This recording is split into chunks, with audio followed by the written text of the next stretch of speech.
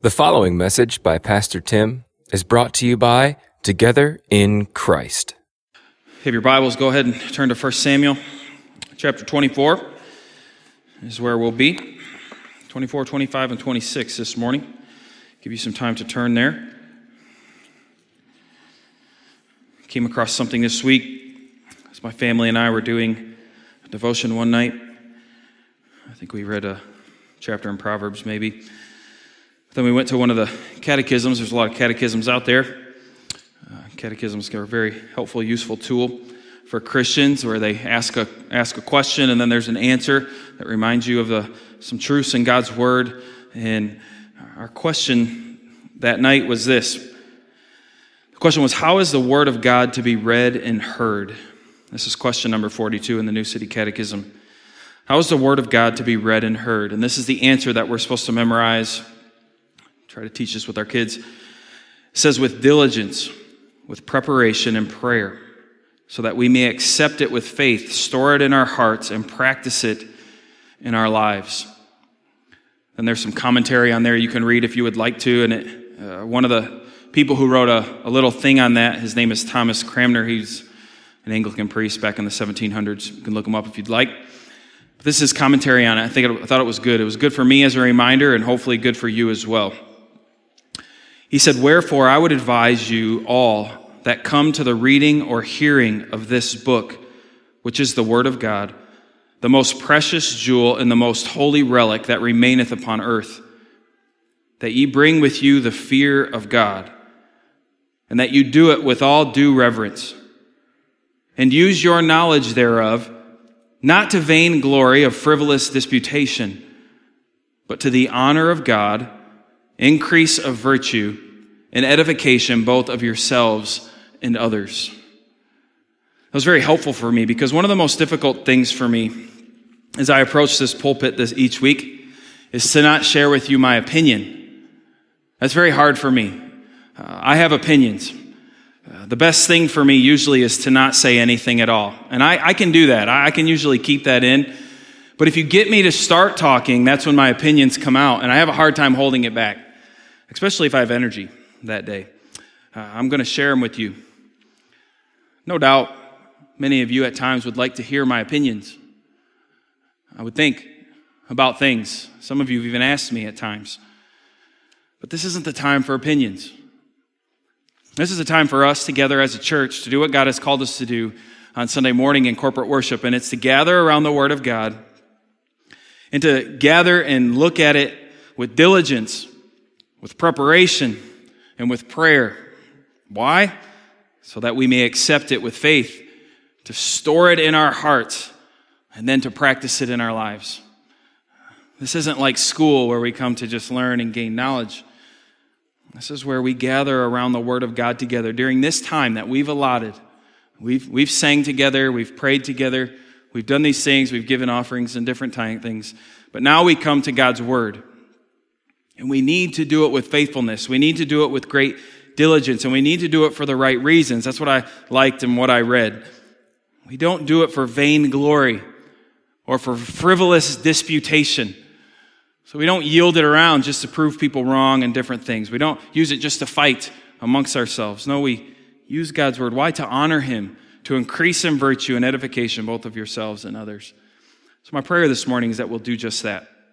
That we'll do that as we look at 1 Samuel chapter 24 through 26. I hope that's a helpful reminder to you as it was to me this week as I was reading that with my kids. So let's look at chapter 24 of 1 Samuel.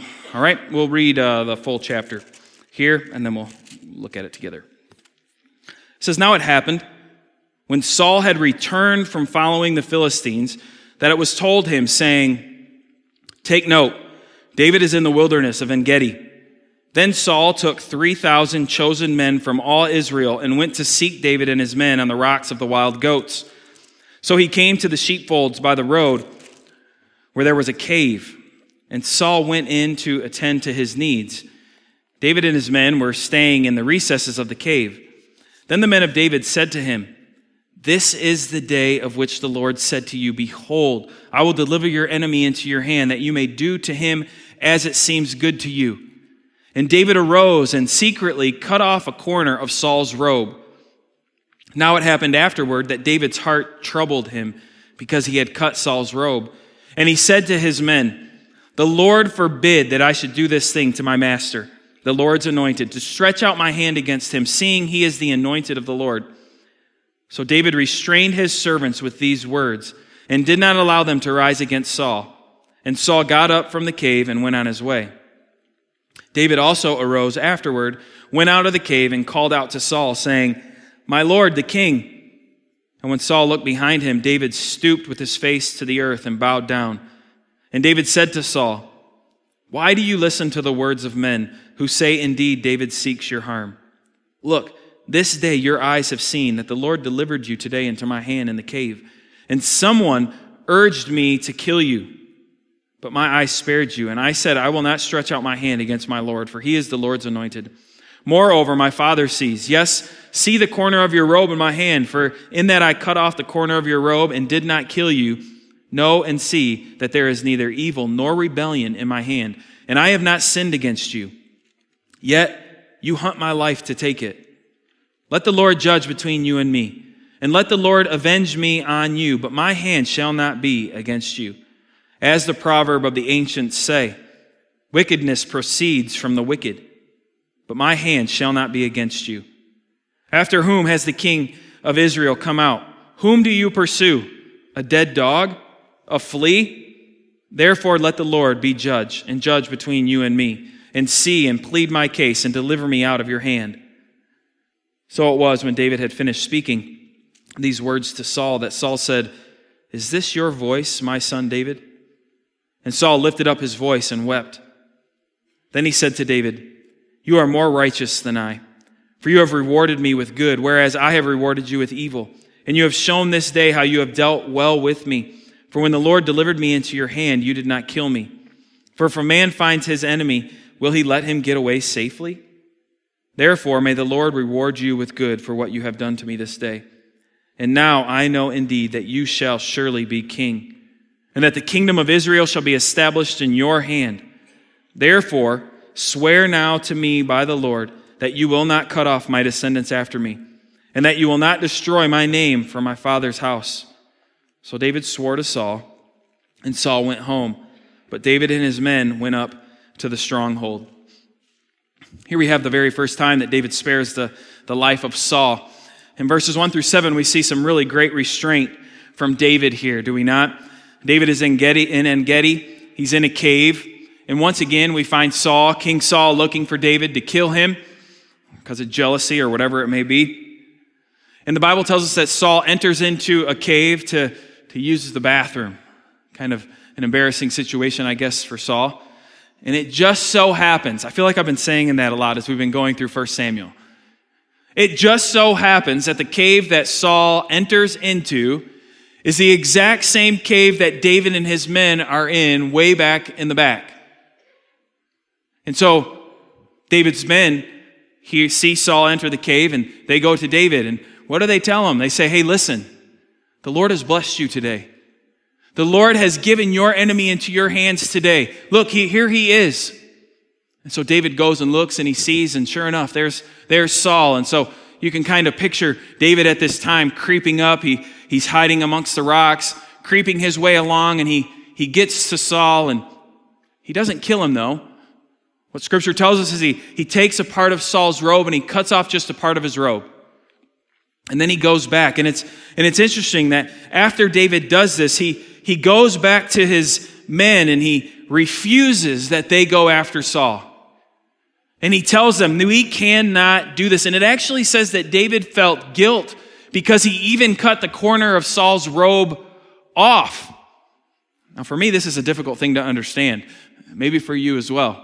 If anybody deserved to die in David's life, it was Saul, because he's been after him for a long time, thrown a spear at him numerous times, made his life miserable when all David has ever done for Saul is helped him out. Killed Goliath, led his men in battle, won victories over the Philistines, took his daughter and married his daughter, treated her well. I mean, we only see good things happening from David to Saul. Yet Saul constantly is trying to kill David. And now David has this opportunity and he refuses to do it, and he is actually feeling guilty because he cut his garment off, just part of the garment, the corner. And when you look at how David responds to his men, he talks about how he forbids them, but in verse 7 it says, so David restrained his servants with these words. It's much stronger than restrained. It's David yelled at his servants. David told his servants basically, how dare you ever say something like this? Don't ever say anything again or it's you I'll kill. I mean, that's the extent to what he's telling his servants at this moment. He's upset at them. And why? It's because he says, listen, Saul is the Lord's anointed. We cannot touch the Lord's anointed. He is our king. That is who God put as our king, and he is our king. As long as he lives, he is our king. So as you get to verse 8 through 15, we see that Saul is done. He leaves the cave, and David follows him out. And David speaks up. And when Saul turns around to see, he sees David there, but he doesn't see David's face. No, he sees David bowed to the ground, with his face to the ground before the king. And David speaks to the king, and he asks Saul, he says, Saul, why are you listening to these men around you who tell you that I want to hurt you, that I want to do harm to you? And he has proof at this point. He says, look, I had opportunities to kill you just now. The Lord delivered you into my hand, and I could have killed you if I wanted to, but I didn't. And look, here's proof. I have a corner of your robe. And now you have to picture at that moment, Saul's looking at that and he's like, wait, what? Oh, shoot. Yeah, that's mine. But there has to be a moment of humility then in the midst of that. To realize that the one that I've been trying to kill all this time just could have killed me and he didn't. And now he's not just honoring me in respect. Look at him. He's bowed to the ground before me. He's telling me that I could have complete trust in him. And look, he has proof in his hands. And it's interesting because what David tells to Saul in verse 12, look, he says, let the Lord judge between you and me. And let the Lord avenge me on you. But my hand will never touch you, David says to Saul. Now, I don't know if these were comforting words to Saul, because basically what David is saying is, listen, I'm going to let the Lord kill you. I'm not going to kill you. I'm going to let him decide between you and me. I'm not going to be the one to do it. I'll wait on the Lord patiently for this. So I don't know how Saul feels in that moment hearing this. But that's David's heart. And we see in verse 14 his humility, because he goes to King Saul and he's saying, who is it that you're after? You're taking 3,000 of the men of Israel to come and fight. And to fight who? A dead dog? A flea out in the wilderness? You're spending all this time for me? Who am I? Right? Why are you coming after me and fighting after me? We see this great humility within David. Well, then in verses 16 through 22, the king speaks up. And so Saul responds to David. And it's interesting because what we find Saul doing is as Saul starts to speak, Scripture tells us that Saul starts to weep. And I wrote this question down on my paper.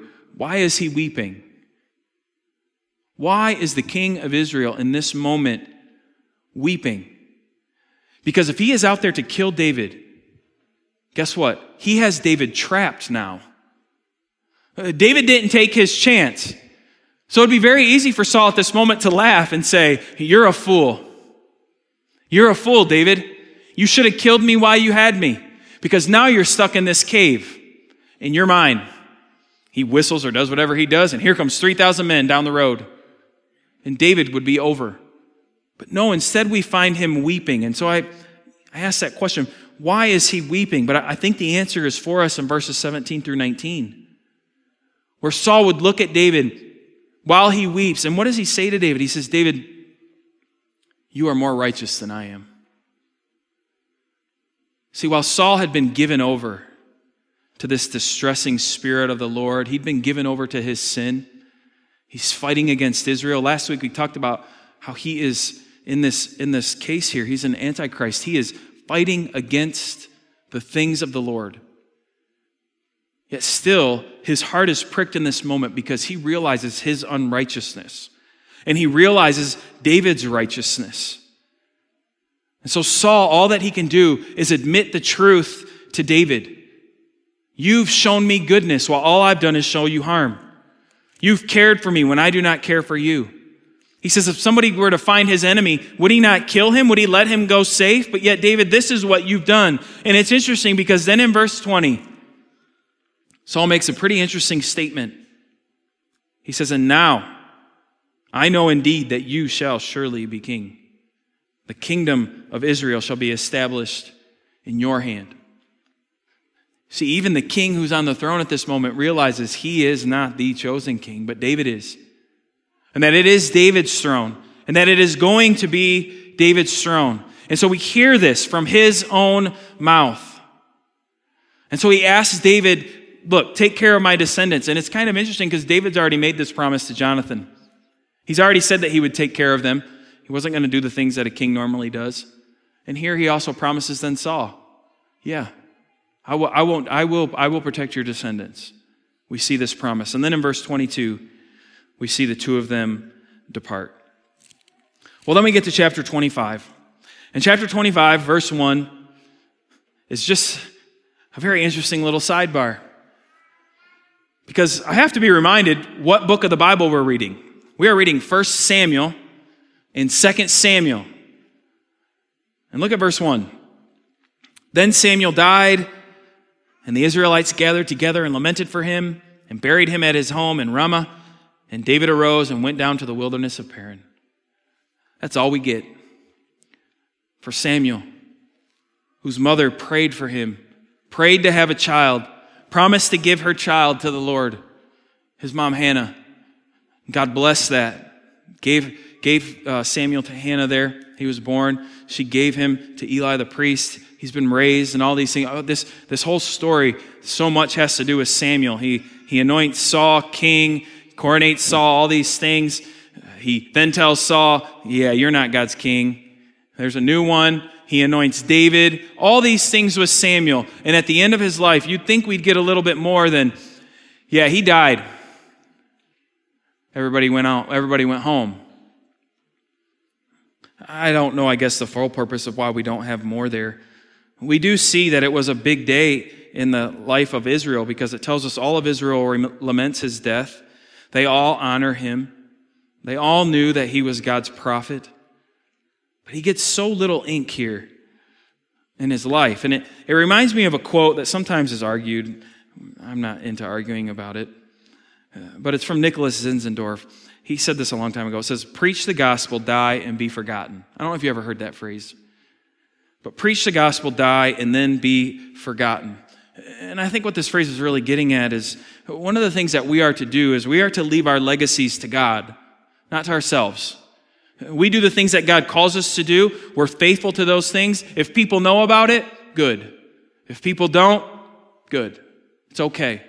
I am who God wants me to be. I want to be faithful to him. And it seems like we have this in Samuel's life.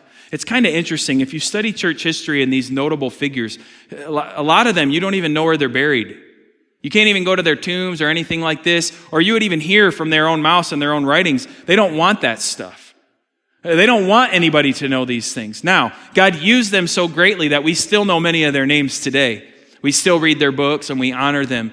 But that's because God did that in their life, not because necessarily they did that in their life. And we see this with Samuel, it seems. Just humbly, Samuel died, everybody lamented, and then David left and went on running for his life, it seems, from King Saul. And we see this kind of with David's life as well. David seems to be going down this path, just honoring God with his life, doing what the Lord would have him do, doing that faithfully, and letting the Lord determine his status, letting the Lord determine when everything was going to come about. We kind of see that with David, but we get a little bump in the road here in chapter 25 with the story of David and Nabal. David and Nabal. And so let's read this together. I might jump around, I don't know. It says, now there was a man in Maon whose business was in Carmel, and the man was very rich. And he had 3,000 sheep and 1,000 goats, and he was shearing his sheep in Carmel. The name of the man was Nabal, and the name of his wife, Abigail. And she was a woman of good understanding and beautiful appearance, but the man was harsh and evil in his doings. He was of the house of Caleb. When David heard in the wilderness that Nabal was shearing his sheep, David sent 10 young men, and David said to the young men, "Go up to Carmel and go to Nabal and greet him in my name. And thus you shall say to him who lives in prosperity, peace be to you, peace to your house, and peace to all that you have. Now I have heard that you have shearers, your shepherds were with us, and we did not hurt them, nor was there anything missing from them all the while they were in Carmel. Ask your young men, and they will tell you. Therefore, let my young men find favor in your eyes, for we come on a feast day. Please give whatever comes to your hand to your servants and to your son David." So when David's young men came, they spoke to Nabal according to all these words in the name of David and waited. So we see something interesting happening here, right? David sends these young men to go speak to the guy who's kind of running the property, running the area where David and his men have been for a while. And he's just asking for Nabal. Honestly, he's a wealthy guy, and he's saying, would you be generous to us? We've been here on your land. We've done you no harm. In fact, we've actually protected your sheep. We've protected your shepherds. We've done these things to the best of our ability. Would you honor that? Would you give us some food? Would you let us eat? Now, before I go on, know this. Nabal has no reason to say yes or no to this. He is not held by any law to do it. He didn't ask David to protect him. He didn't ask any of this. All right? So David is just asking for some generosity. That's what's happening here. Well, let's see, verse 10. Then Nabal answered David's servants and said, "Who is David? And who is the son of Jesse? There are many servants nowadays who break away, each one from his own master. Shall I then take my bread and my water and my meat that I have killed for my shears and give it to men when I do not know where they are from?" So David's young men turned on their heels and went back, and they came and told him all these words. So we have Nabal here responding pretty harshly, but again, he didn't have to do this, but you would think he would. It'd be an honorable thing. And Nabal doesn't just say no, he actually then goes to speak very poorly of David. Who is this guy? He knew exactly who David was. David's fame had reached all around. Everybody knew who David was at this point. He knew who David was, but he's trying to speak down to him. Right? Who is this guy? He doesn't care if David helped him or any way, shape, or form. And what he's doing here is Nabal is living up to his name, because his name means fool. But it doesn't mean just like a normal fool. It means like a drop-dead fool, an ignorant person, completely foolish in all things. That's what his name means. And he's living up to it 100%. And so where we stopped, the men go to report this to David. So let's see how David responds. It says, "Then David said to his men, 'Every man gird on his sword.' So every man girded on his sword, and David also girded on his sword, and about 400 men went with David, and 200 stayed with the supplies." Let me sum that up. This is what David said. Let's go kill him. That's what David just said. Let's go kill this guy. He's not going to give us any food. He's not going to show us any hospitality for the things that we have done. He deserves to die. Now, I want you to compare verse 13 of chapter 24 with verse 13 of chapter 25. Because in chapter 25, he says, let's go kill this guy. In chapter 24 of verse 13, he says, "As the proverb of the ancients say, wickedness proceeds from the wicked, but my hand shall not be against you." What a change. What a change in very little time. Just moments ago with King Saul, he's saying, let the Lord avenge this. I'm not going to kill the king's anointed, or the Lord's anointed. The Lord will kill you. The Lord will put me as king when I need to be king. I am not going to kill you. But now with Nabal, David says, "You're mine. I'm going to kill you today." And as you'll see later, I think it's verse 22 or so, not just you, I'm going to kill every man in your household. No one will be living after this. Kind of an interesting little switchover for David. I do want us to notice what David is doing here is sinful. This is not righteous anger. This isn't anger that should be coming from him. This is sinful in what he is doing here, because what David is doing is he is choosing to fight for his honor above the Lord's honor. That's what what's happening here. This guy did not disrespect God in any way, shape, or form. This guy disrespected David in his name. And David is saying, I'm going to honor my name here. you're going to die for doing that, for disrespecting me. And so what we see happening here is David sinning. Well, thankfully, salvation comes. Look at verse 14. Now, one of the young men told Abigail, Nabal's wife, saying, "Look, David sent messengers from the wilderness to greet our master, and he reviled them. But the men were very good to us, and we were not hurt, nor did we miss anything as long as we accompanied them when we were in the fields.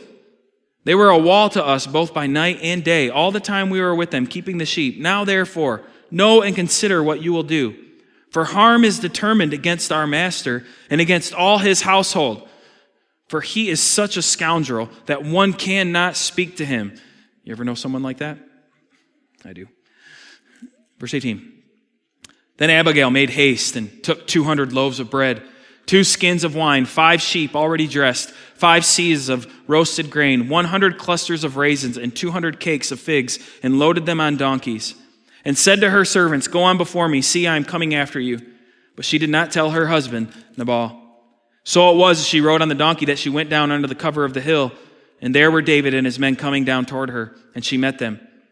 Now David had said, "Surely in vain I have protected all that this fellow has in the wilderness, so that nothing was missed of all that belongs to him, and he has repaid me evil for good. May God do so and more also to the enemies of David, if I leave one male of all who belong to him by morning light." Now when Abigail saw David, she dismounted quickly from the donkey, fell on her face before David, and bowed down to the ground. She fell at his feet and said, "On me, my lord, on me let this iniquity be. And please let your maidservant speak in your ears, and hear the words of your maidservant. Please let not my lord regard this scoundrel Nabal. For as his name is, so is he. Nabal is his name, and folly is with him. But I, your maidservant, did not see the young men of my lord whom you sent. Now therefore, my lord, as the Lord lives and your soul lives, since the Lord has held you back from coming to bloodshed and from avenging yourself with your own hand, now then, let your enemies and those who seek harm for my lord be as Nabal. And now this present which your maidservant has brought to my lord, let it be given to the young men who follow my lord. Please forgive the trespass of your maidservant. For the Lord will certainly make for my lord an enduring house, because my lord fights the battles of the Lord, and evil is not found in you throughout your days. Yet a man has risen to pursue you and seek your life. But the life of my lord shall be bound in the bundle of the living with the Lord your God, and the lives of your enemies he shall sling out as from the pocket of a sling. And it shall come to pass, when the Lord has done for my lord according to all the good that he has spoken concerning you, and has appointed you ruler over Israel, that this will be no grief to you, nor offense of heart to my lord, either that you have shed blood without cause, or that my lord has avenged himself. But when the Lord has dealt well with my lord, then remember your maidservant." Then David said to Abigail, "Blessed is the Lord God of Israel, who sent you this day to meet me. And blessed is your advice, and blessed are you, because you have kept me this day from coming to bloodshed, and from avenging myself with my own hand. For indeed, as the Lord God of Israel lives, who has kept me back from hurting you, unless you had hurried and come to meet me, surely by morning light no males would have been left to Nabal." So David received from her hand what she had brought him, and said to her, "Go up in peace to your house. See, I have heeded your voice and respected your person." So enters the scene a woman. You got 2 men coming together, butting heads. Normal. And what we have coming on the scene is this woman, Abigail, who plays peacemaker. One of the servants of Nabal comes to her and says, "Listen, your husband's been nasty again. David has shown kindness to him, but Nabal will not show him kindness." And so Abigail says, "Well, then I'm going to attempt to bring peace here." And it makes me wonder if this was the first time she ever did this. I don't know. I don't think so. She knew the reputation of her husband. I'm sure she endured the brunt of it at times in her own life. And here she is with a difficult husband who's pretty mean to people, and she's the one having to step up to try to bridge the gap of peace, because she knows if she doesn't, something bad probably will happen. And we have to notice how Abigail does this. Again, she's the wife of a nasty man, a very nasty man. Nabal is not leading her towards the Lord, really not leading her towards anything good at all. Yet look at what she does for her husband. She protects him, she cares for him, and she treats her husband with great respect in this moment. A man that many of us would say, flee from him, get away from him. But yet she protects him. Why? Because it's her husband. And so we see here what Abigail does is she gathers food, she gathers wine, she gathers all these other things, and she brings it out to David. And she hurries out to him. She hurries out to David and she intercepts him on the way. Scripture tells us David was on his way to kill them. And so then Abigail and David have a conversation. And it's interesting how it sort of parallels David and Saul's just a little bit ago. Because Abigail gets off of her donkey and she falls before David and bows to the Lord. And what does she do? She says, David, put all this blame on me. Now, I have to think about how David feels at this moment because that's got to be quite the scenario. David is ticked beyond all belief. All he wants to do is go and kill some people. He's got his sword in his hand. He's got his little army behind him, and he is ready to wipe out this guy. And so that is what is on his mind, is battle, is to beat these people. And all of a sudden, this beautiful woman comes, bows down, and says, David, take your anger out on me. I'm the one to blame here. Now, David has to know she's not the one to blame, but she's willing at this moment to shoulder all of the guilt of her husband to save her husband and to save her husband's family. What great humility Abigail has in this moment. And so, how does David respond to this? What do you do? You're in the moment of a bloodlust, trying to fulfill this bloodlust, and this woman just shows great humility before you, brings all of these things out to your men to eat and to drink, all of this stuff, and there she is on her face, just begging that you would kill her instead of everybody else. What do you do in that moment? Well, thankfully, David steps up to her and says, you know, the Lord sent you here today for salvation. You see, David was willing to recognize his own sin. And what the Lord had done for him in that moment is the Lord protected David from himself by using Abigail. She stepped in, and it allowed David to see his sin.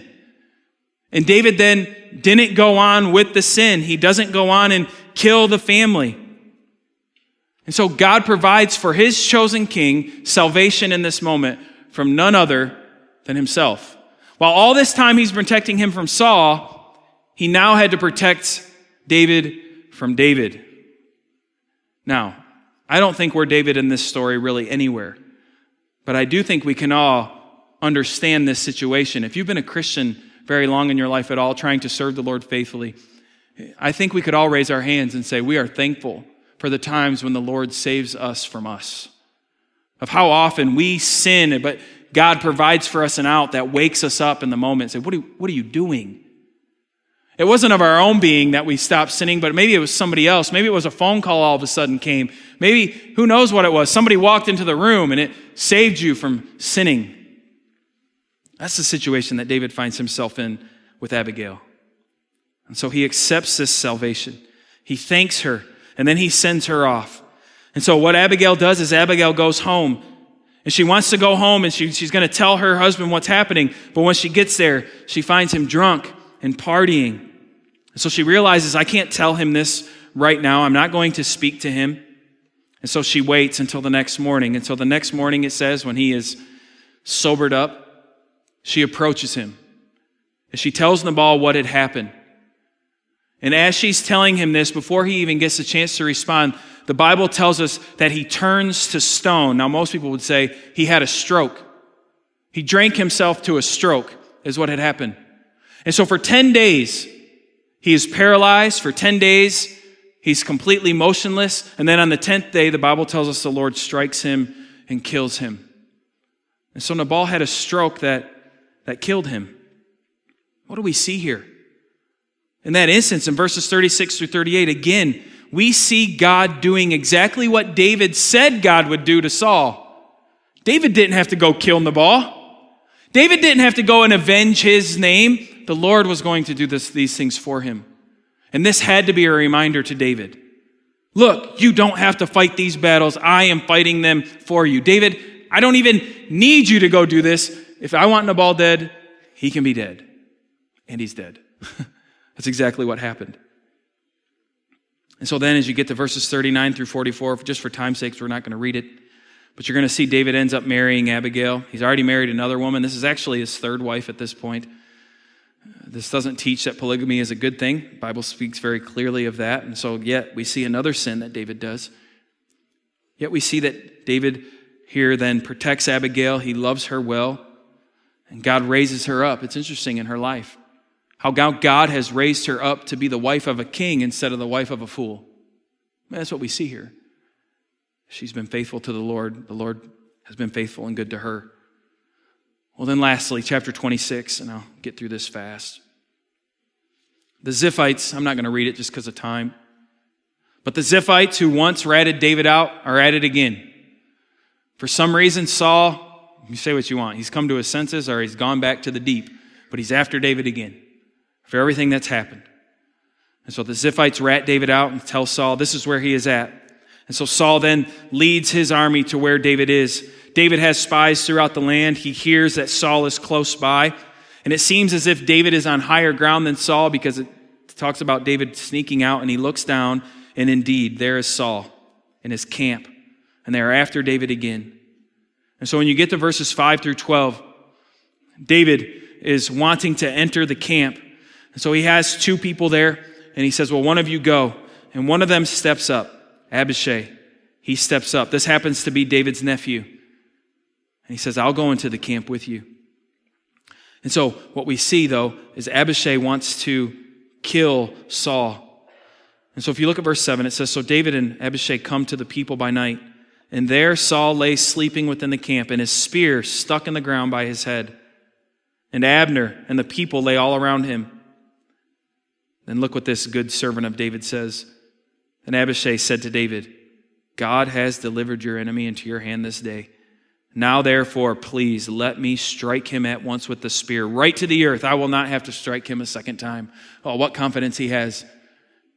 Just give me one chance and he'll be dead, David. Your enemy will be dead and you can be the king. This is the situation they find themselves in once again. And doesn't this make sense? Think about it. Don't you think David's servants are saying, okay, David, the first time, we'll just count that up to a weird coincidence. But you telling me, David, a second time, God has just entered Saul right here, and here you stand before him. He's dead asleep. Nobody is awake. There's his spear. Remember, that's the spear he threw at you, David. Grab it and kill him. Second time, gotta be God's will. Go for it, David.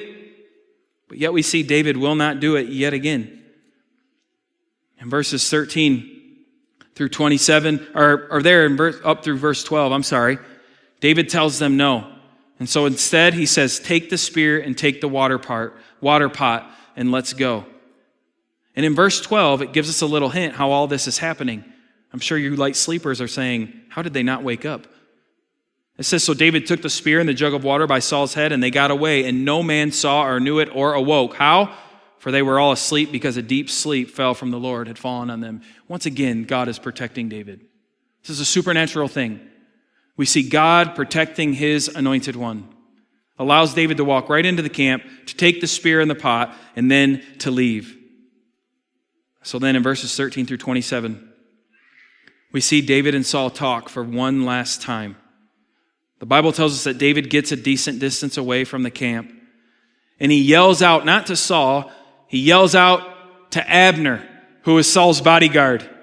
And he basically tells Abner, hey, you should be killed because you didn't do your job tonight. You're supposed to protect Saul, and you did not. I could have killed him.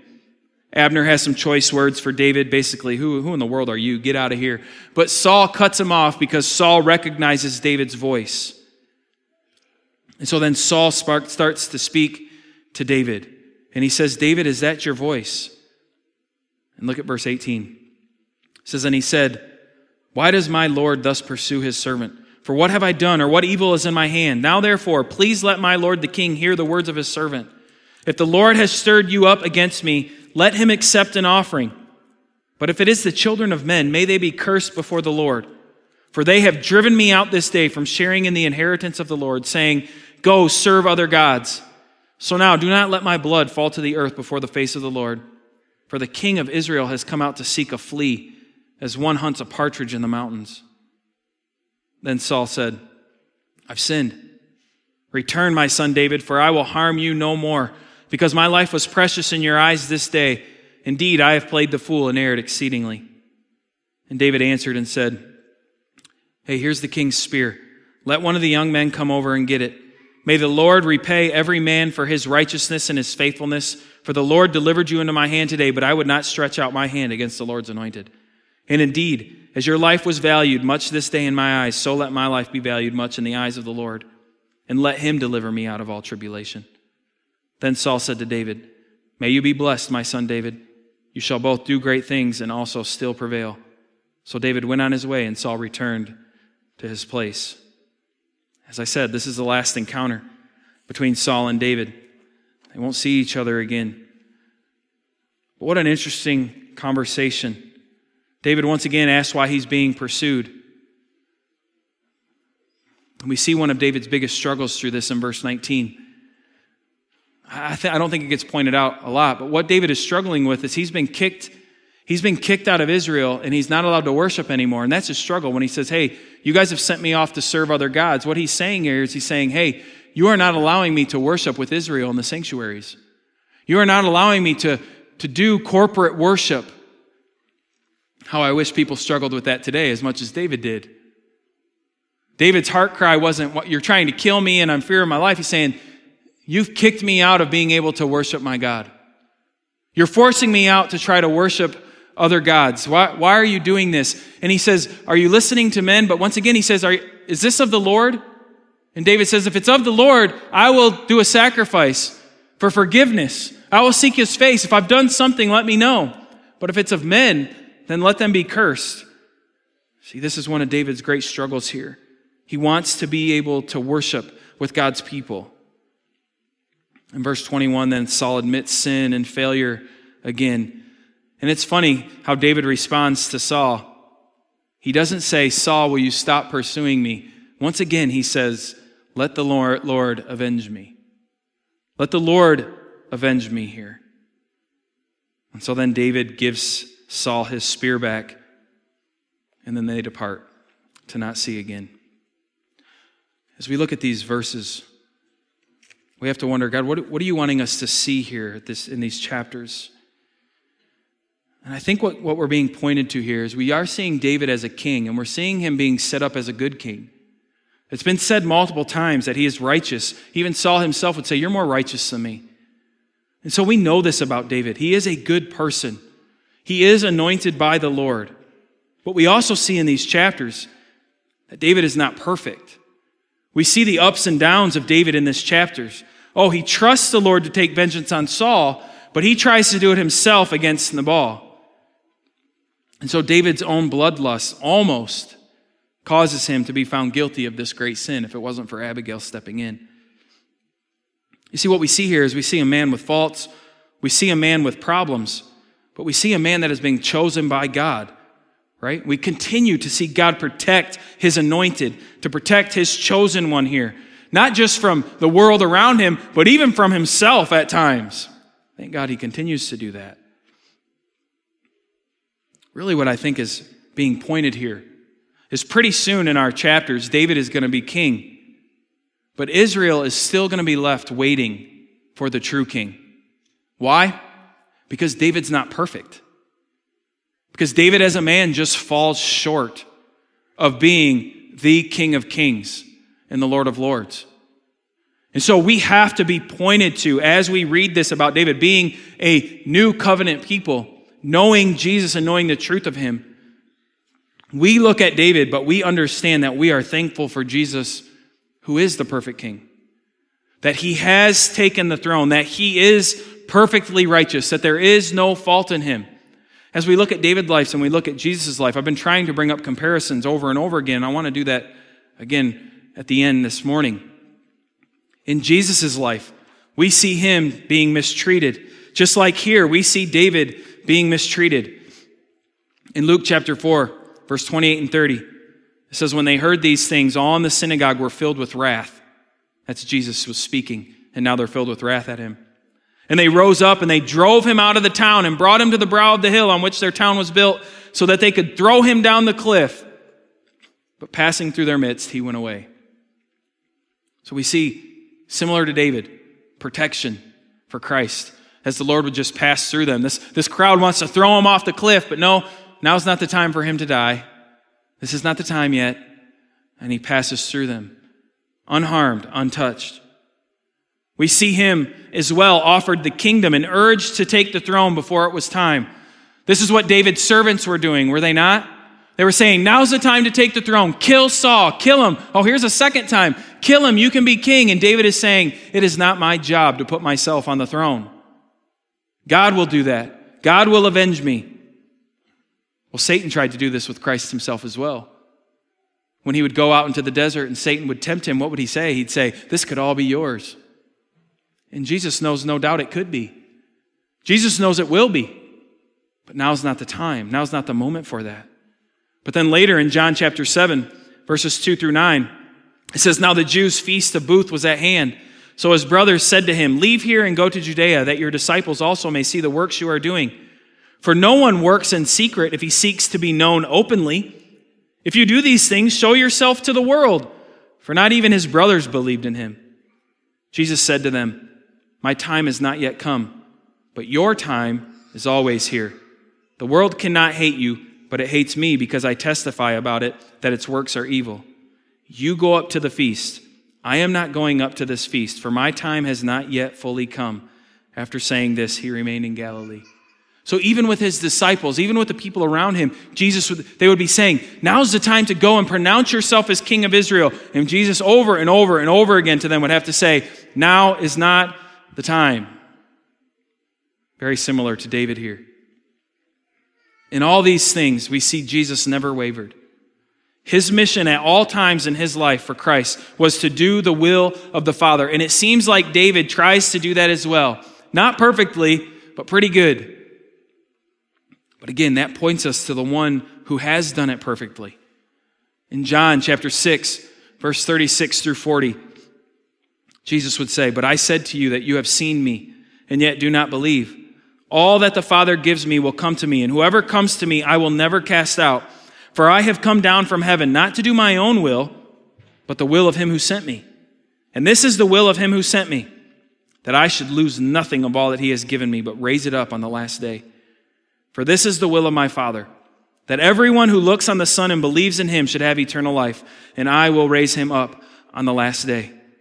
See, this was Jesus' plan all along. This was his mission all along, was to fulfill the will of the Father and to not leave one little bit of it off.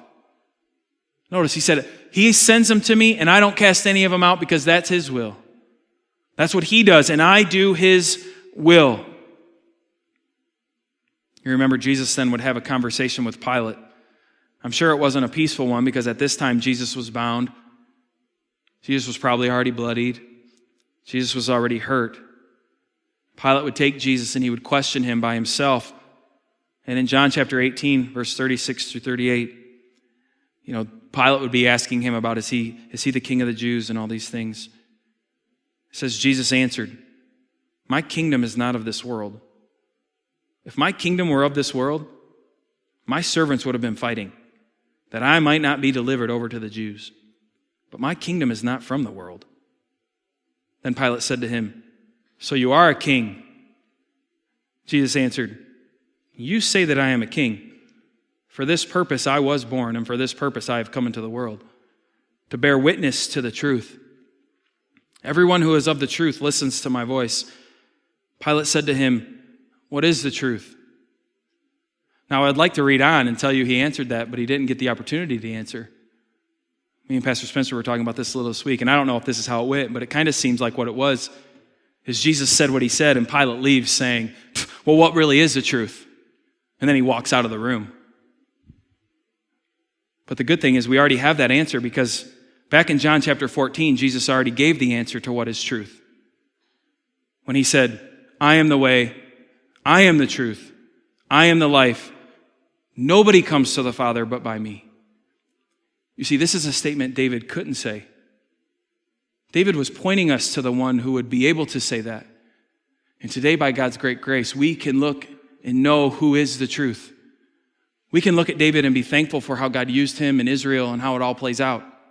But David just simply points us to Jesus. And Jesus did the will of the Father every step of the way. He wanted to obey the Father's commands always, and he did it. Because Scripture even tells us at just the right time, Christ came to die for the ungodly. At the perfect time. Pilate would say, "Are you a king?" And Jesus would say, "Yeah, but if I were to be a king here, my servants would fight." And you would remember, it was just before this, his servants did try to fight. He would be arrested, and what would happen? Peter would take the sword and start to fight, and what would Jesus say? Whoa, calm down, big guy. They're not after you. They're after me. Now's not the time for this. We're not fighting for the sword right now. Why? Now's not the time for me to reign here on this earth. I got other work to do. I have to go to the cross. I have to die. I have to do this. Why? Because it's the will of the Father, and I'm going to obey. And we get to bask in that grace because he was willing to do that. Our salvation is not found in David. Our salvation is not found in any kingdom that we can find on this earth. It's not there. We can't find it. There is no perfect nation. There's no perfect country. There's no perfect person that we can find to lead us to where we need to be. Because that person's already here, Christ. He's the only one who can take that spot. He's the only one who can sit at the right hand of the Father and rule and reign. And I think we need to remember he is, at this very moment, ruling and reigning at the right hand of the Father, completely in control, completely with his plan. And that should give us great hope and great thankfulness. As we look to David, we might say, man, I wish I could be righteous like David. You know, King Saul looks at David and says, "You're more righteous than me, and that's how I know that you are going to be king." And we could look and say, you know, I wish I could be righteous like David. Can I tell you something? Even if you are righteous like David right now, you still, if you die, will go to hell. Because David wasn't righteous enough. Even though the Bible would tell us he's this great righteous person, he wasn't righteous enough to be with God in heaven. We needed someone to come to give us their righteousness whose was enough. And that's only Jesus. It's by his righteousness that we are saved. When we are saved by his grace, the Bible tells us that God imputes his righteousness into our life so that God doesn't see Tim's righteousness anymore. On my life, what he sees is his son's righteousness. Perfect, unstained, unblemished. Perfection.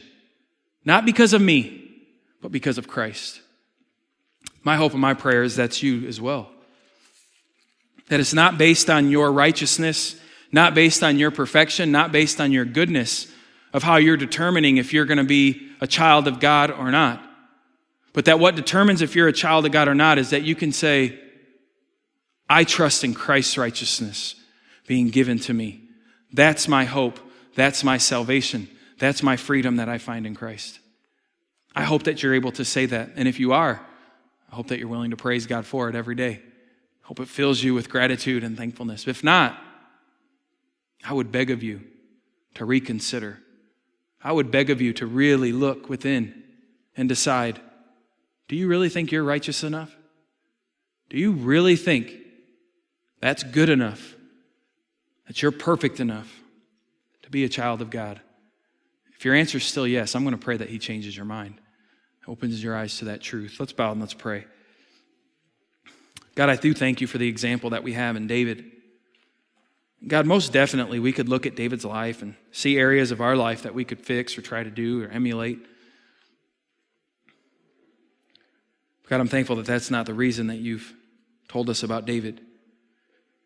But God, how David points us to the one that would come from the stump of Jesse in Jesus, How pretty soon we're going to celebrate Advent, Christmas season here, and that little baby born in the manger. But how Jesus is the one that David is pointing us to. That all the Old Testament is leading to Christ. And God, we're thankful for the perfect life that Jesus lived. We're thankful for his willingness to obey you as his Father, all the way to the cross, to the point of death, to be hung on that cursed tree, to be a curse for us, so that we didn't have to take that curse. And so, God, and what I wasn't willing to do, what I'm not able to do, I'm not able to save myself, but yet, God, because of Jesus, I can be saved through him. God, I know there's many here this morning who can share that same testimony. They know that they are saved through Christ, not of their own doing. God, we want to praise you. We want to honor you with our lives, with everything we say and everything we do. But God, I also know there's people here this morning who, their salvation isn't found in Christ right now. They're trying to find salvation in other means, maybe even themselves. God, help them to see the truth. That even David, your anointed one, wasn't perfect. He couldn't do it. God, for that person here this morning who thinks they can do it, help them to see they cannot do it. That it's already been done for them through Jesus. And God, I pray that by faith they would trust in that and that you'd pour your grace out on their life. And God, that we can praise you for those things. God, as we sing this song, I pray that you'd hear our praise, that you'd hear our worship. We do want to worship you. We do want to honor your word like we talked about at the beginning. So help us now as we sing. Help us to respond to your word how we should, we ask in Jesus' name. Amen. You have been listening to a message by Pastor Tim from Together in Christ. This content has been provided to you by Monroe Missionary Baptist Church. For more information, visit us online at mmbconline.org.